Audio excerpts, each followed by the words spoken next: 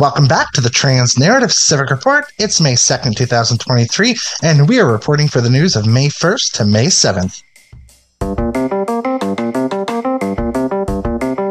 We want to make sure you're informed about the current legislation. We believe that being informed is essential to understanding the challenges facing our communities. We want to make sure that you have the right tools to prepare for any kind of conversation you may need to have with your loved ones about what this means to you and how it impacts your communities.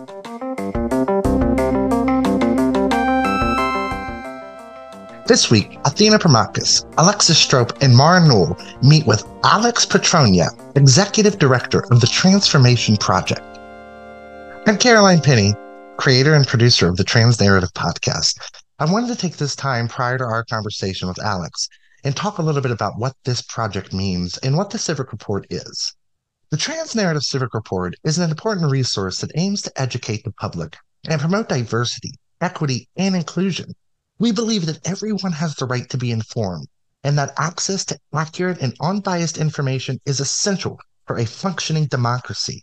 Our report explores the rise of fascism and how it compares to democracy, as well as how to dissect misinformation and tackle the onslaught of legislation being aimed at our community.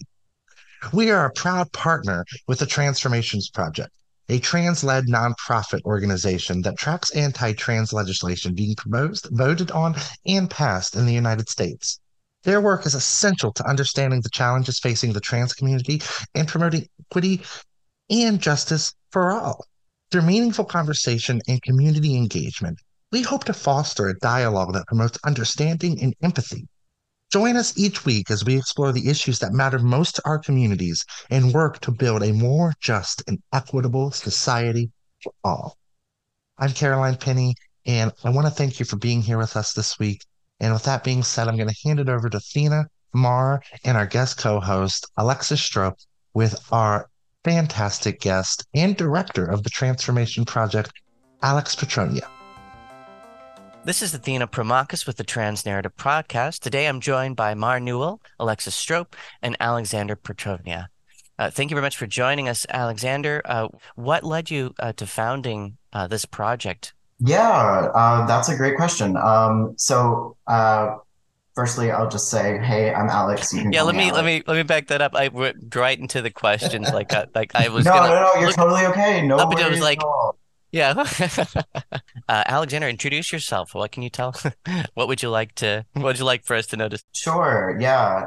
My name's Alex Petrovnia. I use he, him pronouns. I am the founder, current president of the board, and current executive director of the Transformations Project. Awesome. We appreciate you joining us today. So, what led you to the founding of the Transformations Project? It's kind of a wild story, actually. It's twofold.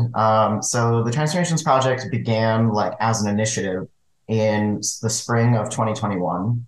And during that time, I was noticing this anti-trans legislation start to pop up here and there, and I didn't really see anybody talking about it. This was particularly in a social media environment.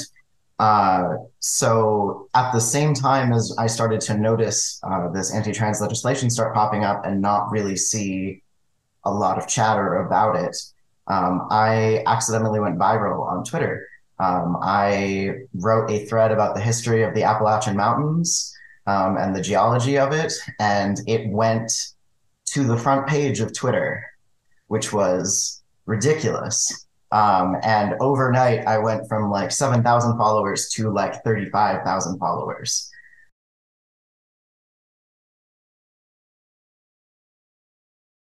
At that point, I had recently left an unfortunate job, and I was recently Twitter famous, and I started writing plain language descriptions of these anti-trans bills, interpreting them. I'm not actually trained in policy or in legislative analysis.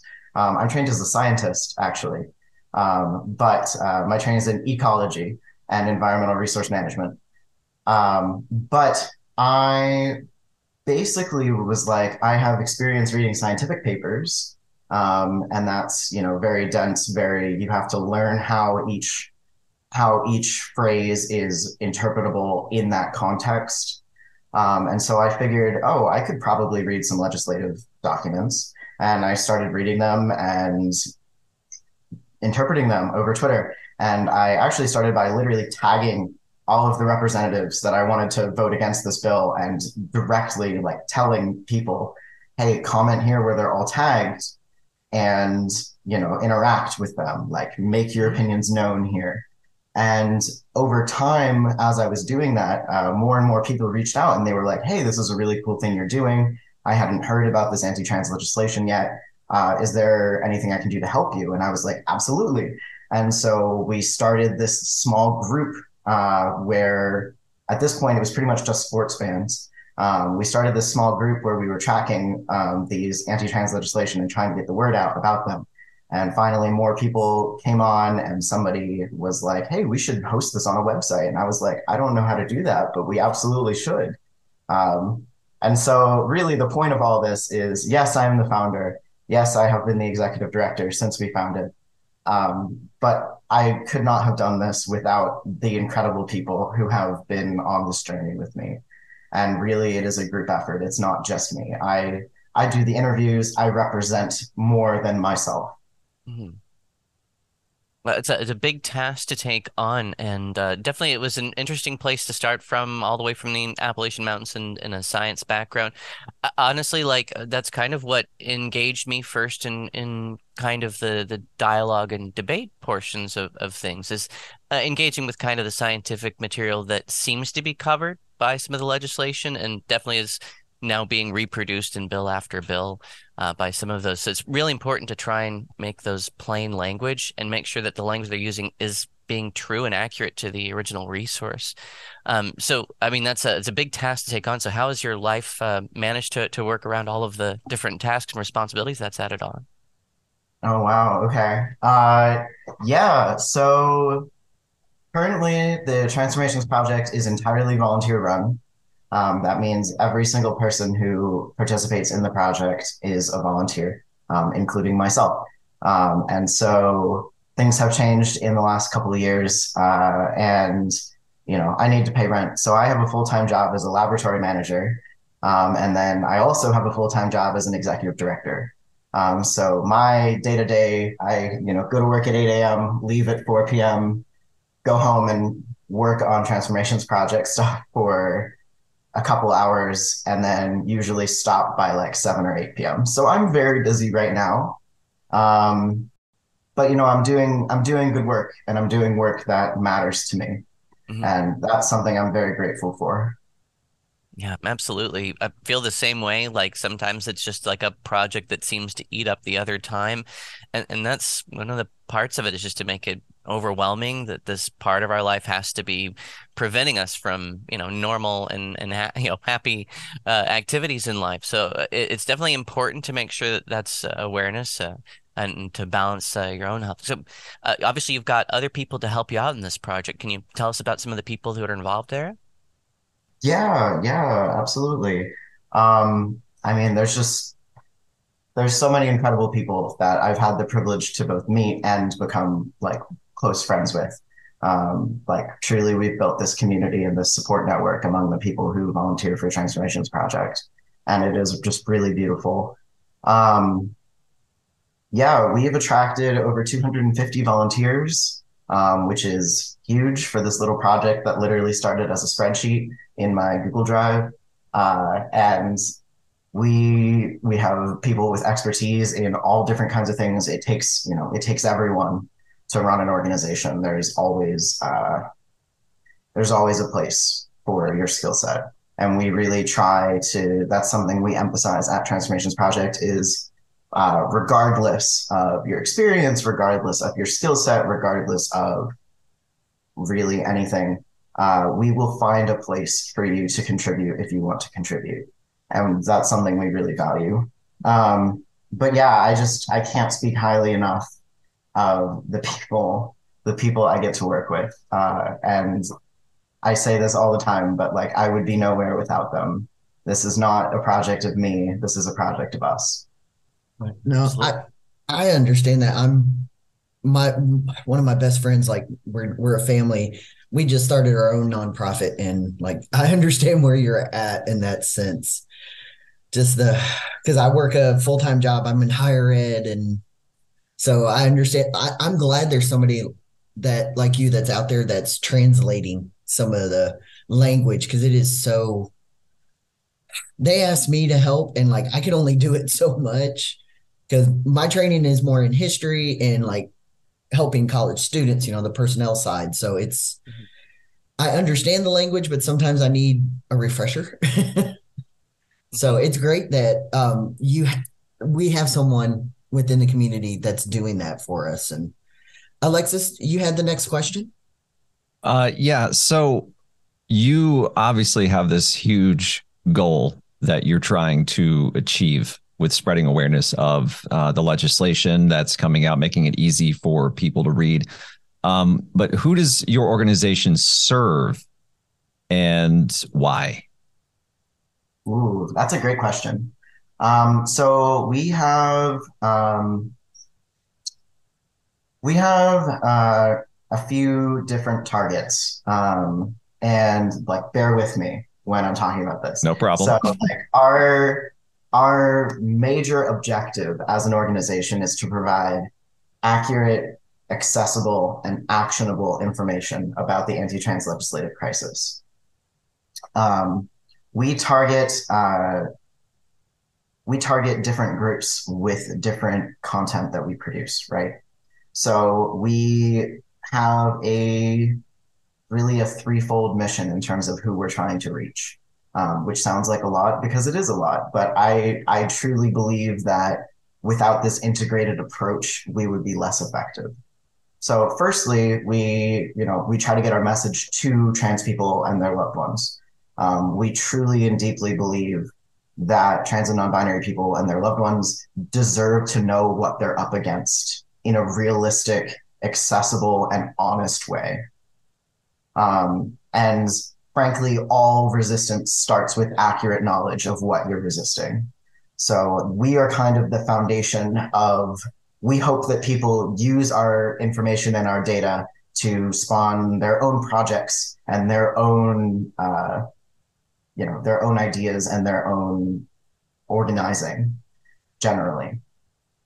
Secondfold, we target cis people who have not really done anything to support trans people. We try to activate them in order to do the work, basically. And the one kind of really easy introductory ask that we have of people is we say, we give you all of the anti-trans bills. We give you plain language descriptions of all of them. We tell you exactly which representatives to contact, and we give you the contact information for those representatives. And so the very first ask that we have for cis people who want to do something is, hey, contact your representatives about this. They are the ones, introducing and forwarding this legislation that is having deeply harmful effects. And we really emphasize over and over that contacting your representatives is the first step and not the last. And it really matters to do that, especially on these state level representatives. With state level representatives, a lot of them are kind of used to flying under the radar a little more. And so more and more people contacting them about legislation makes a substantial difference. Ultimately, these are elected positions, and ultimately, it's good to remind them that. So we target cis people to do something about the ongoing anti-trans legislative crisis. And then the third kind of target, which is more of our internal, less of our public-facing target, but more of our internal operations, is that we also work pretty closely with local organizers and local and regional organizations. Basically, we want to take on this giant task of saying, like, here, let's track this, let's interpret this, let's make sure we have this accurately, and then we can pass off that information to local organizers and organizations, and they can make change in their communities based on this information. I have to agree. I'm sorry. Did I interrupt you, Athena? Oh, no, I was going to say, I have to agree that definitely contacting your representative, that's the first step. And that is a very targeted and fruitful effort here. Yeah. If you can corner them for any time to actually sit down with them, a lot of people who are even in the legislature have not taken the time to have an interview with a person who's an ally even, or a person who is trans. Had two people who are veterans in my local support group show up at the Missouri legislature, and they gathered about 20 people and had them invite them back and talk about it. But because of the bill or the ban that's been pushed through in Missouri, their health care is being affected, even though they are federally provided for because they're veteran status. So how is this situation in Missouri different from maybe some of the others that we've seen? Sure. The Missouri situation it's an emergency. That's what it is, and it should be a wake-up call for people. It really is an escalation in what we're seeing, and the major reason for that, and the major logic there, it's an escalation both in rhetoric and in action, is that previously healthcare bans, which I want to emphasize are politicians stepping in to decide what healthcare you are allowed to have, even if it is considered best practice healthcare by the majority of doctors and medical associations. So I just want to make that precedent clear when even minor healthcare bans are going into effect or even being considered. What they're considering is setting a precedent that politicians have more authority over what medical care you should have than doctors, which should scare people. It really, really should, because this idea that they're going to just attack trans people and leave everybody else alone is not accurate. It is not supported by the rhetoric. It is not supported by history. It is not supported by anything but denial, frankly. And so the real healthcare bans in general are a hugely dramatic political moment. And this institution in Missouri is a huge escalation for a few reasons. One, it targets adults. It bans healthcare access for adults. And in general, and in the United States, that is a huge escalation just because adults have more legal protections than minors. So when you get into banning adult healthcare, it opens a whole other can of legal worms that, frankly, I'm not a lawyer. And so the lawyers are going to have to figure out the exact repercussions and ramifications of all of that. And they are working on that now. Many lawyers all across the country are working on that right now. Another critical thing about the Missouri order is that it is not a piece of legislation. This is not a bill that has been, introduced via the normal legislative process, which is supposed to provide checks and balances. It has circumvented this system by the Attorney General of Missouri basically saying that by executive action. Exactly. And so we have this twofold problem of it's targeting healthcare for adults, which is going to have massive legal repercussions that, unfortunately, the scale of legal, the time scale of legal interventions takes some time because it's complicated and it's work, for sure. It's really bad. And I'll just say that. And I will also say this by saying I live in Missouri. My healthcare is being directly affected. And another thing that we cannot ignore about the Missouri ban is the ableism that goes along with it. The Missouri healthcare ban is constructed in such a way that conditions that are often comorbid with being trans are the point that they are denying care on. So for certain conditions, including things like anxiety, depression, ADHD, they have to be completely Resolved. they have to be completely resolved. Yes, which resolved is not a medical term for these conditions, because that's not really how that works. And, things like certain conditions could theoretically be resolved. Some conditions are just lifelong and you cope with them. And then, you get into neurodivergence, and neurodivergence itself is just a different way the brain functions. It's not something that's going to magically resolve. And this comes into the real, I guess, the real kicker of it, which is that those who are diagnosed with autism are strictly forbidden from ever accessing gender affirming care under this order. Just period. So it restricts a group of people who tends to be more gender non-conforming than others from expressing themselves as they want to be. It seems particularly cruel. I live here in Missouri as well. I've been on the ground floor and I feel like it's a steamroller over me, and I've got a million things to say about it.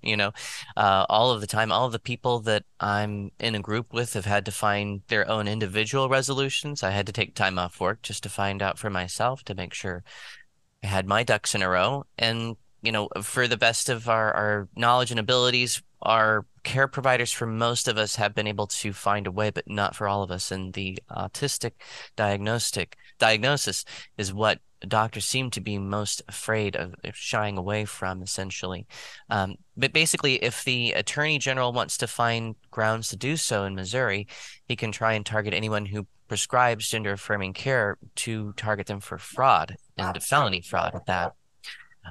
So this is obviously impacting a lot of my friends and family, and I've got lots of, resources, what I've been using, and I want to make sure that people who are in Missouri know that it's not a hopeless situation, and there are certainly legal efforts being made, but it does take time. And right now, some of the most immediate things that can be done, Plume has announced that they're providing free hormone therapy for people in Missouri because of this ban. Planned Parenthood has opened up clinics impromptu, and all of my prescriptions have been filled and filled and filled since we started hearing about the restrictions that are coming through. Thankfully, most of the pharmacies that I've been in contact with, apparently some people have had difficulty with Walgreens. Most of it has been, though, about delivery and logistics rather than, actually exceeding capacity or being denied care because of legal threats. I kind of want to lean back on it and just be a resource, because I know a lot of things that might be difficult to talk through with people who want to try and find care that won't be legal for them anymore. But I've got contacts and friends who are doing what they can to make sure that they can provide the best legal support in the meantime. Absolutely. And I think it's a really important point to highlight that the law matters, yes, but the law does not magically become part of our day-to-day interactions. Law People doesn't have to choose whether to comply or not. And we're seeing a lot of people, a lot of good people, do what they can within these laws to really try to protect people and protect their access to healthcare. Yeah, I live here in Tennessee, so I mean, we're going through a lot of what you guys are going through, and I say guys very gender neutral. Sorry, but I feel like we've got people on our side, sort of kind of like y'all, that we've got lawyers and stuff that are fighting for us. The ACLU is already, stepped up and everything. But we also have private organizations that are in our community doing things, especially with the drag ban and the healthcare. Where they're stepping up and helping us out. And it definitely helps to have allies on your side, people that, believe that, you're a human and you deserve to have the same access and rights that any cis person has. Alexis, you had the next question. So, as you all were talking about, Athena, you're in Missouri, Alexander, you're in Missouri, Mar, you're in Tennessee. So you're in these states that are actively trying to restrict the healthcare that trans and non-binary people need. I happen to be in Maryland, where those access is being expanded, especially through Medicaid, which was a huge deal. So there's this dichotomy of some states going out of their way to increase access that we need, while other states are trying to outright ban it in some cases. So Alexander, what other signs do you see as you look across the states of the ones that are trying to expand access, those that are trying to restrict access, and which ones are at most risk of losing the access that have not already lost access? Yeah, that's the big question, isn't it? And we at Transformations Project, we try very carefully to stick to facts and what we know for sure. We try not to speculate in general, because we want to be, very transparent with like where we're getting our information, etc. So just a caveat that this is speculation, and that, this is not. There's no way to predict the future, right? But what we can do is we can look at where lots of anti-trans bills have been introduced. We can look at where lots of anti-trans bills have already been passed. We can look at where anti-trans rhetoric is going. And frankly, this is an extremely partisan issue. We can look at which legislatures are conservative at the moment. And all of these factors, play into how a state is going to respond. We're seeing more and more polarization on trans healthcare access, gender affirming healthcare access. And most states at this point are choosing a side one way or another. And you're absolutely right that we're seeing a lot of promise in a lot of states expanding access to gender affirming care in response. And we are also seeing a lot of states try to enact laws that basically protect trans and non-binary people and their loved ones who may be fleeing from other states. And the point I keep coming back to over and over is that, yes, it is good that there are states stepping up to try to protect trans people. But it's not, we can't afford to get complacent with that. We can't afford to say, oh, look, half of the country is safe, so it's fine, because it's not fine. And we know for sure that there are going to be many, many trans and non-binary people who are trapped now in states that are explicitly targeting them. And, not everyone has the resources to move states or the opportunity to move states. And we know that the people who don't have the opportunity or the resources to do that are much more likely to be trans and non-binary people of color. They're much more likely to be trans and non-binary people with disabilities. They're, in short, most likely to be the most disadvantaged and the most vulnerable in our communities. And we can't abandon them. We can't say, oh, well, I'm going to move to a safer state and so everything will be fine.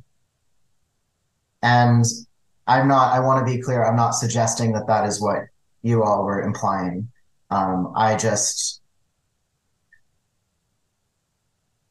Any place where trans people are being persecuted means there's still work to do.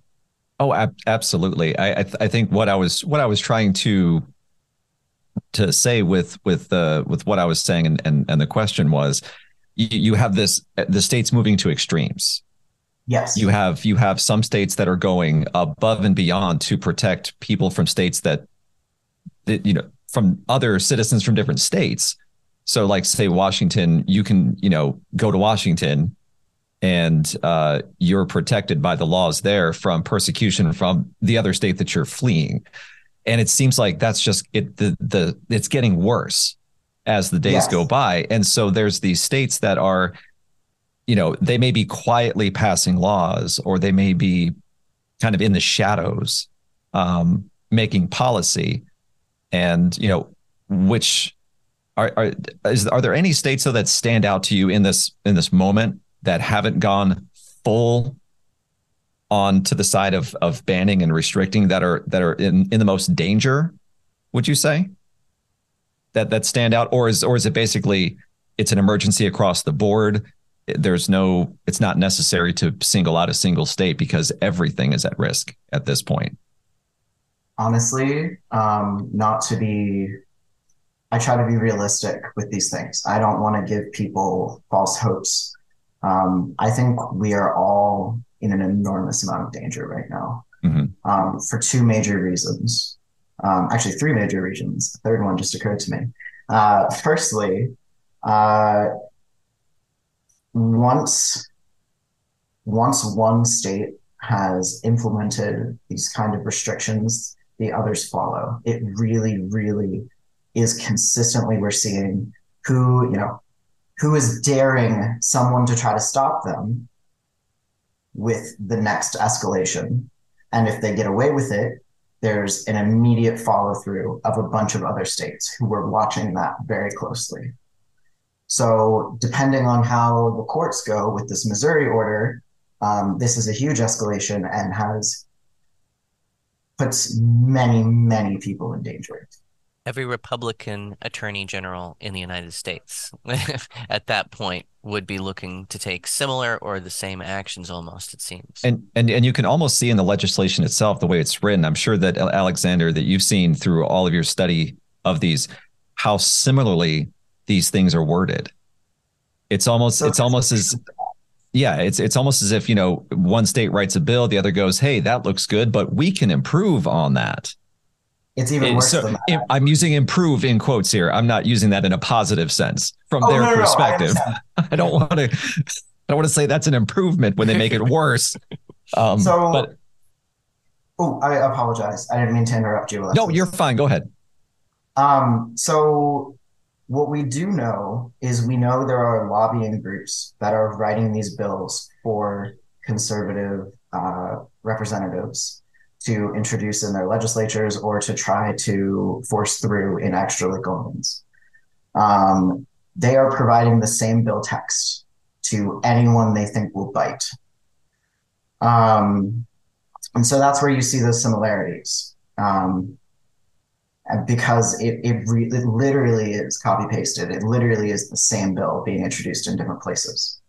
I do want to hop back to what I was saying about why the crisis is going to impact all of us sooner rather than later. So the first one is the precedence is a huge issue, and we see copycatting after the precedence is set. Secondly, what many people don't realize right now is that certain states issuing certain protective orders is functionally a constitutional crisis. Because basically, let's take a couple states so that we know what we're talking about, right? Let's say if Washington State says, oh, we're not going to uphold the laws of Missouri, that then means that Washington State arguably has a superseding legislative and governmental power to the state of Missouri. And that question has not been resolved. We do not know how that's going to be resolved. And we do not know if any of these protective orders will stick based on that example, based on that reason. So that is extremely dangerous. And the third and the big, big reason is none of this matters depending on who gets elected in 2024. Everything depends on the 2024 presidential election right now. Whether the United States keeps cascading farther into extreme far right governments, or whether we reverse this trend. And I know a lot of people are scared about Trump, and that's completely deserved. Trump is scary. We all lived 4 years under Trump's administration, and we all suffered and saw how it laid the groundwork for this. Unlike in 2016, trans persecution is now at the top of the docket. Both Trump and the one I'm more afraid of, DeSantis, have specifically stated that one of their campaign goals is to restrict the access of trans and non-binary people to healthcare, to sports, to even existing in society. The famous CPAC quote of the elimination of transgenderism, that should have woken a lot of people up, because they have told us exactly what they're going to do. We don't have to guess. It's to eliminate. And when they say eliminate transgenderism or transgender ideology, that is rhetoric that intentionally dehumanizes trans and non-binary people, because what they are saying is, we want to eliminate these people. But if you say that, some people might balk.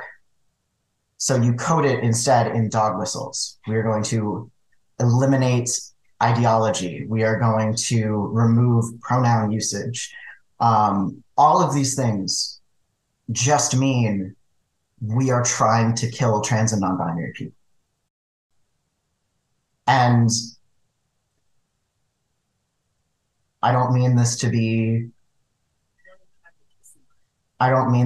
hopeless, because it's not hopeless. There are people all over the country. There are people all over internationally who are fighting this. And the more we collaborate together, the more powerful we become.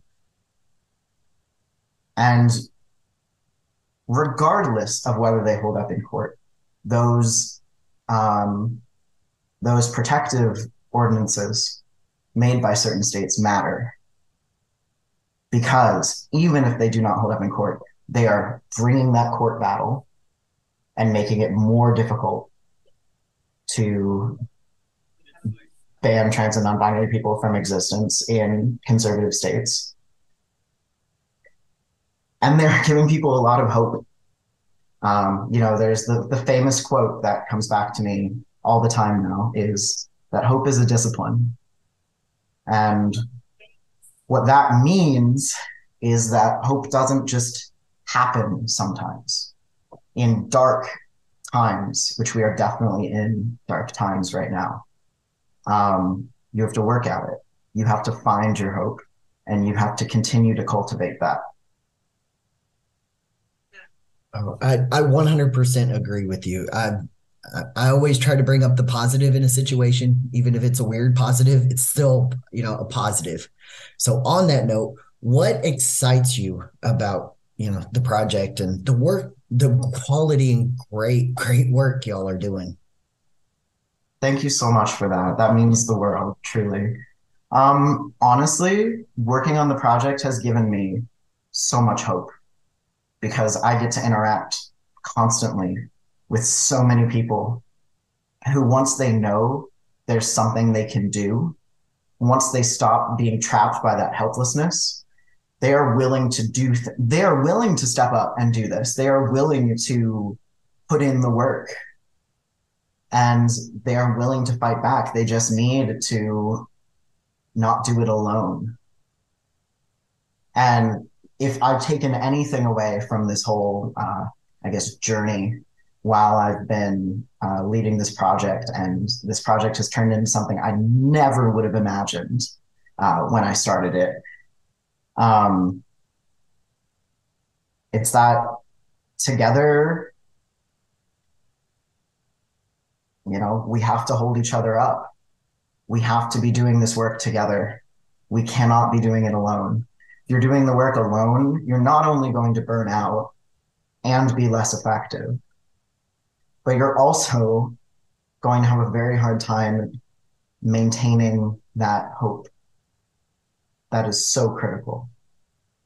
And a number one thing that I would recommend right now for trans and non-binary people to do, regardless of where you are, is intentionally build community that you can count on and that you can rely on, because community is what protects us. And we have to take care of each other. And that's what I see in the Transformations Project, is people, and not just trans people. Anyone is welcome to volunteer with us. So we have a good number of cis people, actually, who have stepped up and have really contributed. And that gives me so much hope, because there are people out there who see this and they see what's happening and they go, oh, absolutely not. Which I think that is the isolating thing, is when everyone else is acting like everything is normal while all of this is going on. Yeah, like the little meme person sitting there drinking their coffee and it's like everything's fine and everything around them's on fire. Yeah. I really feel that's real good, true interpretation. Now we went from COVID, where that's how we felt, into this, and it's like, I'm still there. I'm sick and tired of being hot. I like the fires to go down a little bit, please, or at least be a different kind of fire. The fire to give equal rights to our community, to women, to just everyone. And I think your project, and I'm going to brag about my project with my friend Jenna, and like this project right here, the Trans Narrative Podcast, and everything that Athena does. Alexis, I know you're probably part of you're the part of the community there. I just make funny TikToks that make people laugh.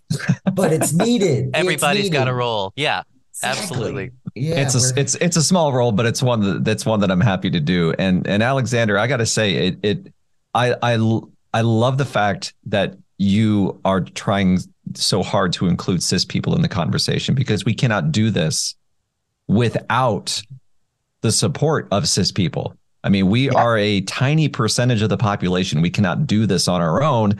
And so by reaching out to everyone, not making it just a conversation amongst transgender and non-binary people, but being like, hey, cis people, we need you as well. I think that's incredibly important. And I'm so glad you're doing that. Thank you. Yeah, that's something we really believe in. And that's something that we try to do very intentionally at the organization. In the organization, we try to encourage our cis volunteers to take on some of the heavier work when they can, because reading about people wanting to eliminate you is very taxing.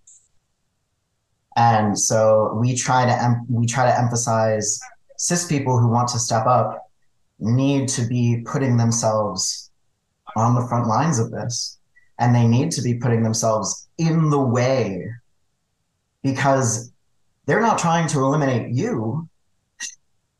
And that is a huge advantage in this fight, both psychologically and just materially. And you're absolutely right, Alexis, that our community is very small, And without cis people willing to say, this is wrong, this is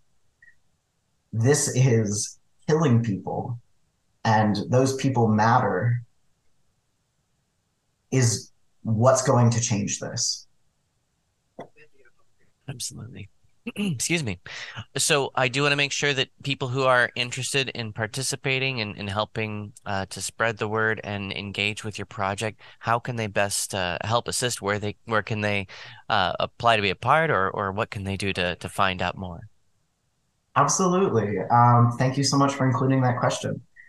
So the ways that you can engage with us, firstly, the easiest way you can do is we are all over social media. We have, let me see if I get them all. We have Twitter, TikTok, Tumblr, Instagram, Facebook, and LinkedIn. So we are on almost everything. We share every single weekday, we share legislative updates, which is all anti-trans bills that have moved or been introduced. And we share lists of those every weekday to keep people updated. We also share, calls for volunteers and calls for donations and, general news. We share action alerts for, hearings you can go to and protests you can go to and things that you can tangibly do. We really emphasize action, because all of this information, without providing that actionable part, can just be that hopelessness machine. And we need to emphasize at all times that there's always something you can do to resist. Will always be something you can do. And so sharing our social media posts is very helpful for us to have additional reach, both to complete our missions of informing trans and non-binary people and activating cis people. Additionally to that, we have a newsletter, and our newsletter goes out every Friday. Our big newsletter covers all legislative updates from the week, as well as major happenings in trans advocacy in general. You can sign up for that at our website. Our website is transformationsproject.org. And you can also volunteer with us if you would like. As I said before, everyone is welcome to volunteer with us. Everyone is welcome to volunteer with us as long as you are over the age of majority. I apologize. Unfortunately, there are some state laws that prevent us from allowing minors to volunteer with us. And we try to allow anyone to stay, we prioritize people's safety, so we don't want them to have to share their location. But regardless, if you are over the age of majority, you are welcome to volunteer with us. It does not matter if you are in the US, it does not matter if you are cis, it does not matter if you only have an hour a week to contribute. We are happy for your help. We are an entirely volunteer-run effort. We appreciate every bit of capacity that people can loan to us. You can sign up on our volunteer application form on our website. The application form is not to turn people away. The application form exists so that, one, we can help you find where in the organization you will be the best fit. And two, because we've had so much interest, this is such a beautiful problem to have. We've had so much interest that we can only orientate and induct so many people at a time. Just because we need to maintain stability in the organization, and we have a process that you go through to volunteer with us. And that takes capacity. So there's only so many people we can volunteer at a time. The volunteer interest form will not turn you away. It will just take some time. It is a wait list. It is not like you're being interviewed. It is not like you're being judged. It is not like we are turning people away in general. And the last thing, not the last thing, another thing, please use our resources. Please use them. Please use them. We work so hard to provide these resources. so that other people can use them. We are the beginning of resistance and not the end. We are facilitators. And we provide the information and the knowledge for you to organize a protest, for you to organize people to go to a hearing, for you to get your legislators into a room with you, like Athena, you were talking about earlier, and humanize trans and non-binary people, to contact them as best as you can. We give you many different varieties of ways to contact your representatives, to spread the word. All of this started with social media posting, which is absurd. But even something as small as social media posting has impact. And take care of each other. Right now, we need that more than ever. And I hope I'm wrong. I hope more than anything that I'm wrong. But I suspect we will need each other much more in the coming years. I'm Elliot with the Transformations Project, and we have some trans rights good news to share this week. Kansas Governor Laura Kelly vetoed several anti-trans bills, many of which were expected to be subject to veto override from the state's Republican majorities. She successfully vetoed a ban on gender-affirming care for youth. Gender-affirming care is safe in Kansas for one more year at the very least. This comes as a relief for trans people in the state of Kansas. There were two wins in Missouri this week. First, the Report Your Neighbor for Being Trans or Having a Trans Kid tip line, established by unelected Attorney General Andrew Bailey, has been taken offline after being spammed repeatedly with the script of B-movie in place of actual reports. AG Bailey's emergency rule has been temporarily stalled by St. Louis Judge Ellen Roboto. This stay is only until Monday, but considering that the order was set to go into effect last Thursday, any stay of progress is ground gained. The Department of Justice has intervened in a federal lawsuit filed by the ACLU in Tennessee against its gender-affirming care ban, arguing that it violates the Equal Protection Clause of the 14th Amendment and is thus unconstitutional. The DOJ has requested an immediate order to prevent the ban from going into effect. This action is a new development as far as litigation against bans on transgender care goes and is categorically a win. And if you want to keep up on legislative victories and anti-trans related news, sign up for a weekly newsletter delivered to your inbox every Friday at transformationsproject.org. All right, and welcome back to the Trans Narrative Podcast. This is Athena Pramakis, and Alexis, you prepared for us some of the news of the week. What's going on?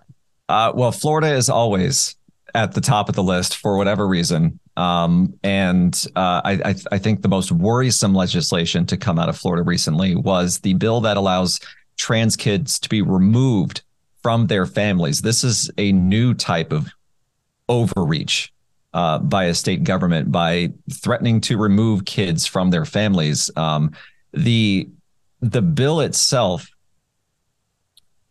while horrid, is definitely going to be challenged in court. There's no doubt about that. In fact, all of these bills coming out of Florida, Missouri, all these other states, everything's going to be played out in the courts.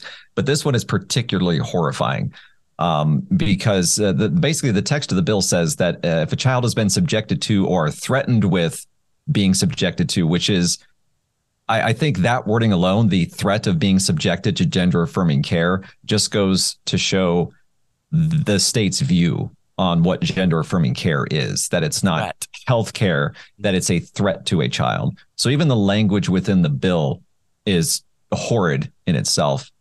But basically with that, the state could not only remove the child from the home, but this goes to the point about other states being refuge states, Minnesota, Colorado, Washington State.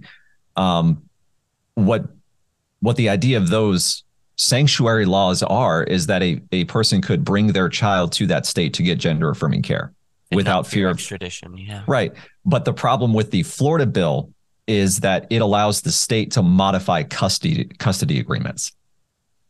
So if you have two parents, one in Florida and one in, say, Minnesota, and there's this fear that if the child goes to Minnesota and will receive gender affirming care, the state can modify those custody agreements to prevent that from happening. So these legislatures are already responding to the sanctuary laws that are being created. And Florida, as always, for whatever reason, is at the top of the list. first out of the gate.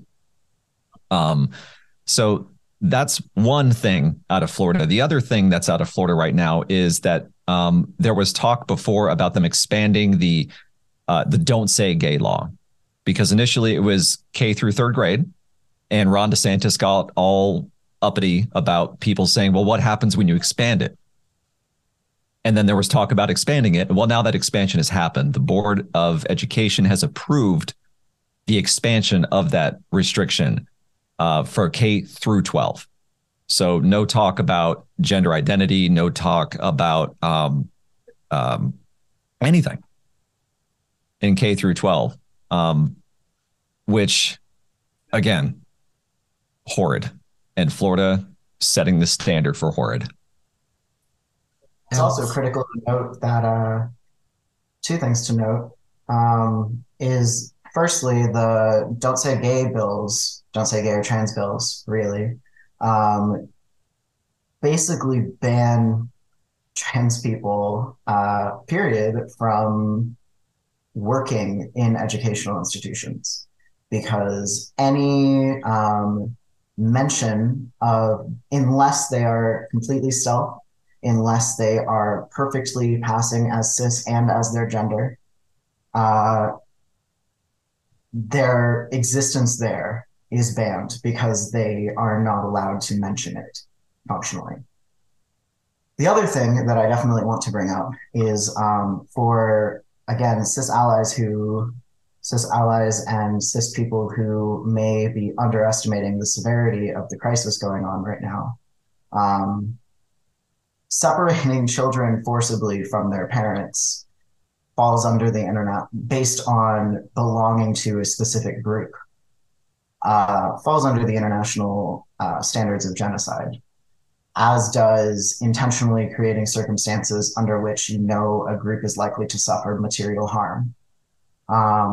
And the Lemkin Institute, which is the institute that actually coined the term genocide, named after Lemkin was the person who invented the concept, basically, put out a statement back in November, actually, saying that what is going on against trans people in the United States right now qualifies as genocide.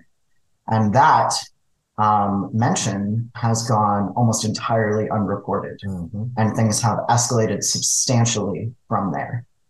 So a question I often ask people, people who are bystanders in this, is, we all like to, when we're kids or when we're learning about, atrocities throughout history, we like to think, what would we have done in that circumstance? We all like to think we wouldn't have sat by the sidelines.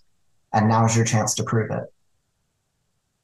Oh, say that again. Oh Lord, that was perfect. And really, if you look back at history, what they're doing is what people have done in the past. And another way to put it is, do you want to be that person in the book, in that picture, yelling at a child for being themselves, wanting an education, wanting just to be them?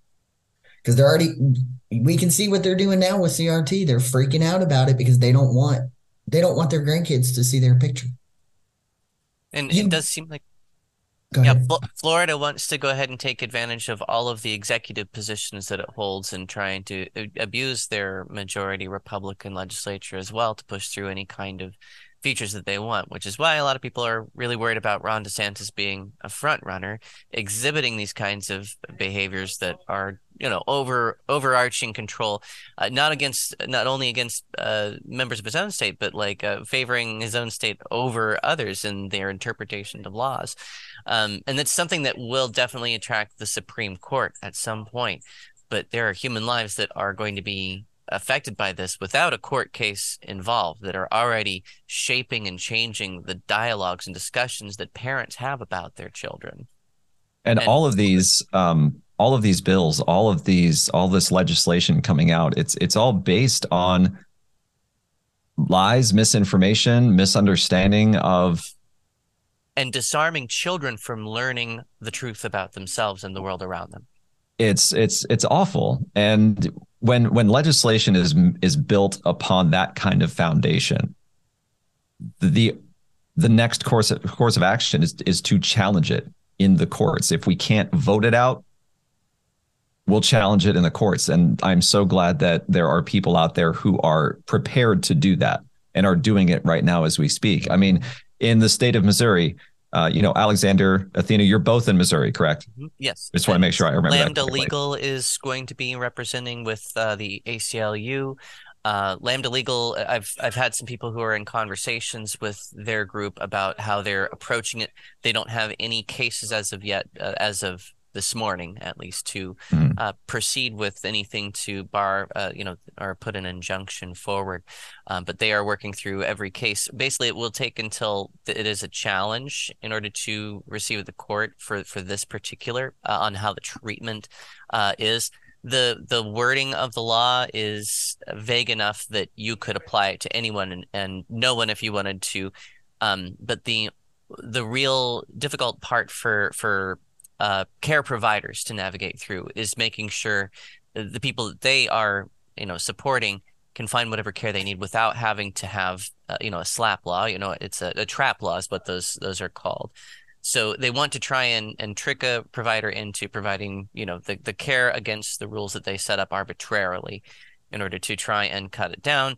And that puts a lot of pressure on the care providers themselves, and it moves them, for the most part, out of state. And that's what we're seeing a lot of, is just some reticence for people to provide gender-affirming care, a cancellation of appointments from surgeries to hormones. And it goes all the way back to hormones and just gender-affirming care, the words in it themselves. Like half of the people in the St. Louis clinic that had the whistleblower, only half of those internal case studies that they reviewed received hormone blockers, 0 of them any kind of surgeries. But that was the precedent by which the Attorney General decided this emergency action. It's a case of about, I think it was 1,000 people receiving hormone blockers under the age of 18 in the entire state. And that really brings it back to the point that I'm really glad you brought up, Alexis, which is that all of this is founded on pseudoscience. And I say that as a trained biologist. My day job is I am the laboratory manager of a cardiac biomechanical engineering lab. I make human heart tissues in petri dishes. It's based on pseudoscience. Sex being binary, sex being even a definable category that isn't arbitrary as all hell, is pseudoscience. And it's pseudoscience based on misunderstandings from the basic science that we teach kids. A really good example of this that I like to say is, just because when you're a kid, you're taught how to count. That doesn't mean that the only numbers are integers. It means that you have to be taught how to count before you can understand that there are numbers in between that. And very similar with the definition of sex. The simplified version of biology that we teach children is simplified because you have to learn some oversimplifications before you can understand why they're wrong. And the fact that we are now legislating not based on actual science, but on pseudoscience, should scare people a lot more than it is currently.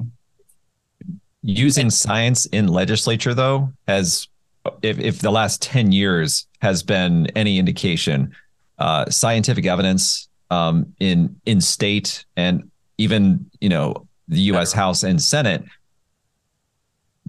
it doesn't fly there for some reason because you can still vote based on your opinion. So the court is really where the science will win in court cases. Yeah. The courts are definitely, I want to emphasize to people that when these laws are, signed, when they're signed into bill or when they're signed into action, or when people like the Attorney General of Missouri, make proclamations as he did, that's not the end of it. The court process still has to go through. What people also need to know is that the biggest, one of the biggest damages from the Trump administration that will continue to haunt us, regardless of how the 2024 election goes, that will continue to haunt us for decades, is that Trump successfully stacked the courts to lean conservative. Thankfully, they've had a couple of indications from the Supreme Court on recent rulings that they haven't been as totalitarian or authoritarian as we might have feared. Mifepristone, one of those anti-abortion drugs has remained legal, even though there was an injunction from a Texas court in the middle of nowhere. They do appear to still have some of the broader interests of the general welfare in mind when ruling. But which is great news. And you can silence it's hard to silence evidence and words and knowledge in a court setting, but in the state legislatures, the Senate, the House, excuse me, it's so easy to as a minority to be silenced. I mean, just recently in Montana, I don't know if you had heard the news out of Montana's Representative Zoe Zephyr, who is Montana's only transgender representative, said something that the legislature didn't like, and they are silencing her until they get an apology. So there's this very childish treatment of people right now in these legislatures who are attempting to speak out. And they can silence them on the floor, but they're not going to silence the message in the court. And I think that's what gives me hope, is that we at least have a system where, you can tell Representative Zephyr to be quiet on the floor. Maybe you can do that, but you're not going to stop the words that she has to say from making it into, court cases. Yeah, you're exactly right that's a great place to draw hope from. And it brings us back to an overarching point that gives me a lot of hope, which is that these laws aren't popular. They're created in this insular echo chamber of far-right think tanks and far-right legislators and their narrow bands of supporters. We have real problems to address. And the more we can point that out to people and say, hey, your legislators are your representatives who you pay their salary, are wasting their time bullying transgender children when there's a pandemic, there's an economic crisis, there's rising international tensions, there's rising domestic tensions, we have real problems. And it brings back to this point that I always want to bring up, which is that it's a deflection. They are scapegoating transgender and non-binary people as a minority group to blame their poor leadership on. Mm-hmm. And, this is a tale as old as time. We see this in every civilization that has ever been. You pick a group that is marginalized and you scapegoat them and you blame all your problems on them. And if you can convince people that actually bullying this marginalized group and trying to eliminate this marginalized group will eliminate your problems, then you don't have to take accountability for your leadership or your decisions. Tennessee is a great example of where deflection failed. I mean, Mar, you know exactly what I'm about to talk about. But I'll tell you what, that's your home state. That's your home. I'm going to let you talk about it, but I don't think we can talk about deflection amongst the legislature without talking about those representatives who got booted out and walked right back in. I love it. Yeah, no, I can tell you, we went crazy here in Memphis for Justin P., not the other Justin, who's from Nashville. And we told our representatives on our city council, you will put them back. We want him back. And now we have to spend $1 million to do a whole other special election to put him right back in the same place. Because people in the city are very much up in arms over this. And that's not only here, it's same with Nashville. And those people that their representatives' voice was silenced and taken away. Same. Well, Gloria from the east side of the state, was left alone, but only by one vote. So that's how close it came to basically all three being kicked out. And Gloria said it perfect. Look at me, one white woman, two black guys. It speaks volumes. Yep. And that's what's happening in Tennessee and it's still happening to this right now. And this session just ended. They pushed it through so fast. They were like, we're going to get everything done in a week, and pushed it through. And Governor Lee, I just saw today, is saying, no, we're going to do something about guns. This is the first time that man has ever said that, first off. Okay. Ever. That's why I didn't vote for him the first time, and I'm never going to vote. And I didn't vote for him the second time. And anyway, personal opinion was really about to take over there. But yeah, Tennessee 3, they were kicked out, and then we said they're going to go back. And that response, I think, is a blueprint. Oh yeah. I think that can be utilized throughout the country. The public's response to seeing something so egregious as them being kicked out for ridiculous reasons, I think is a blueprint that we can all use going forward as these state legislatures continue to act up, so to speak. Mm-hmm.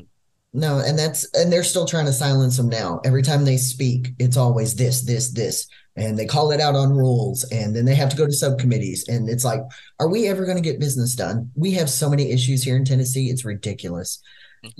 Not only the guns, we have our education is bottom of the country. We need to invest in that. Here in Memphis, I mean, Tyree Nichols, I don't need to say anymore. We have issues that we need to be solving. We have children going hungry. We have kids that they would go to a DHS office because they were taken from their parents, or, whatever happened. I'm not going to speculate. Whatever was happening, they were sleeping on the floors at the office because they didn't have a place to put these children. But you want to come after my drag queen and kings who do nothing but love and support the community. And there are plenty of them who are also part of the trans community. The majority of drag kings that I know are all on T and getting gender affirming care. A lot of the queens are either non-binary or have started estrogen, and they're doing their HRT. But you're coming after us. We have so many other issues that we need to solve, and our representatives, the Democrat representatives, have been trying to solve them. Well, I think one of the things that I would say about the Republican Party in general is that they want to govern our way or the highway, and then they vote to defund the highway bills. Oh no, they're putting in toll lanes here in Tennessee, and people are like, "We ain't paying.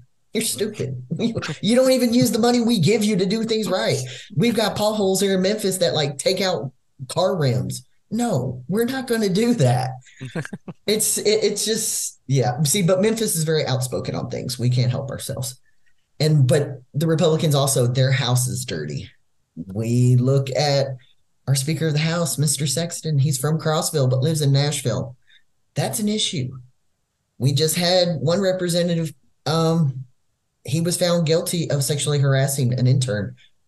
And what did they do with that intern? Oh, they didn't really, I don't know if they really believed her, but they did pay for her to move away. But you don't take care of the issue. Now they finally kicked him out. And when did they find that out? Before they kicked out the Tennessee 3. Now they finally got rid of Mr. Campbell. And they're holding themselves up to some internal scrutiny finally. Yeah, I thoroughly agree with that last statement, unfortunately. Knowing where your safe spots are going to be very important for the whole community.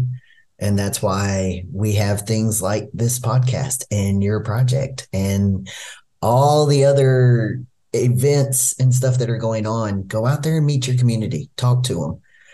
I have found a whole other family in my community, and it has helped me mentally so much to have my family.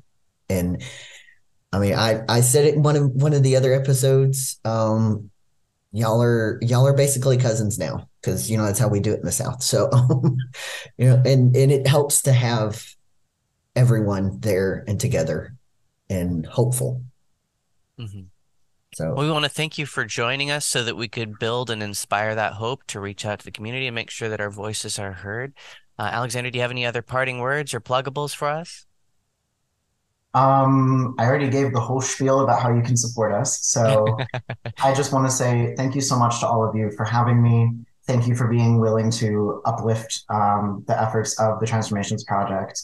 It really means more than I can say. And thank you for being in community with me. Well, from all three of us here and Caroline, who was not able to join us today, taking a good mental health break because she needs it just as much as everybody else needs it from time to time. We want to say thank you so much for the work you do, for helping people understand the legal gumbo, as sometimes I like to call it. Your work with your organization, and your volunteers is much needed and appreciated. So never, ever think it's not. Thank you.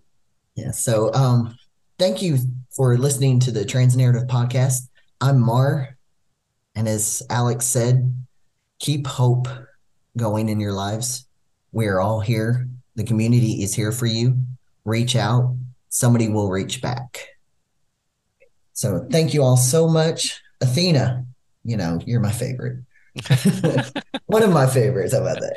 Alexis, it was wonderful to meet you. And I look forward to your expanded podcast that we're going to do with you. I think I can't wait, because your background is it's great. We all love it. This is all a result of the pandemic. This is just years of me just slowly building. Yeah. Just pandemic panic room. One panel at a time. Shh. That's a great way to put it. This is my panic room. When I just need to hide for a minute, this is where I go.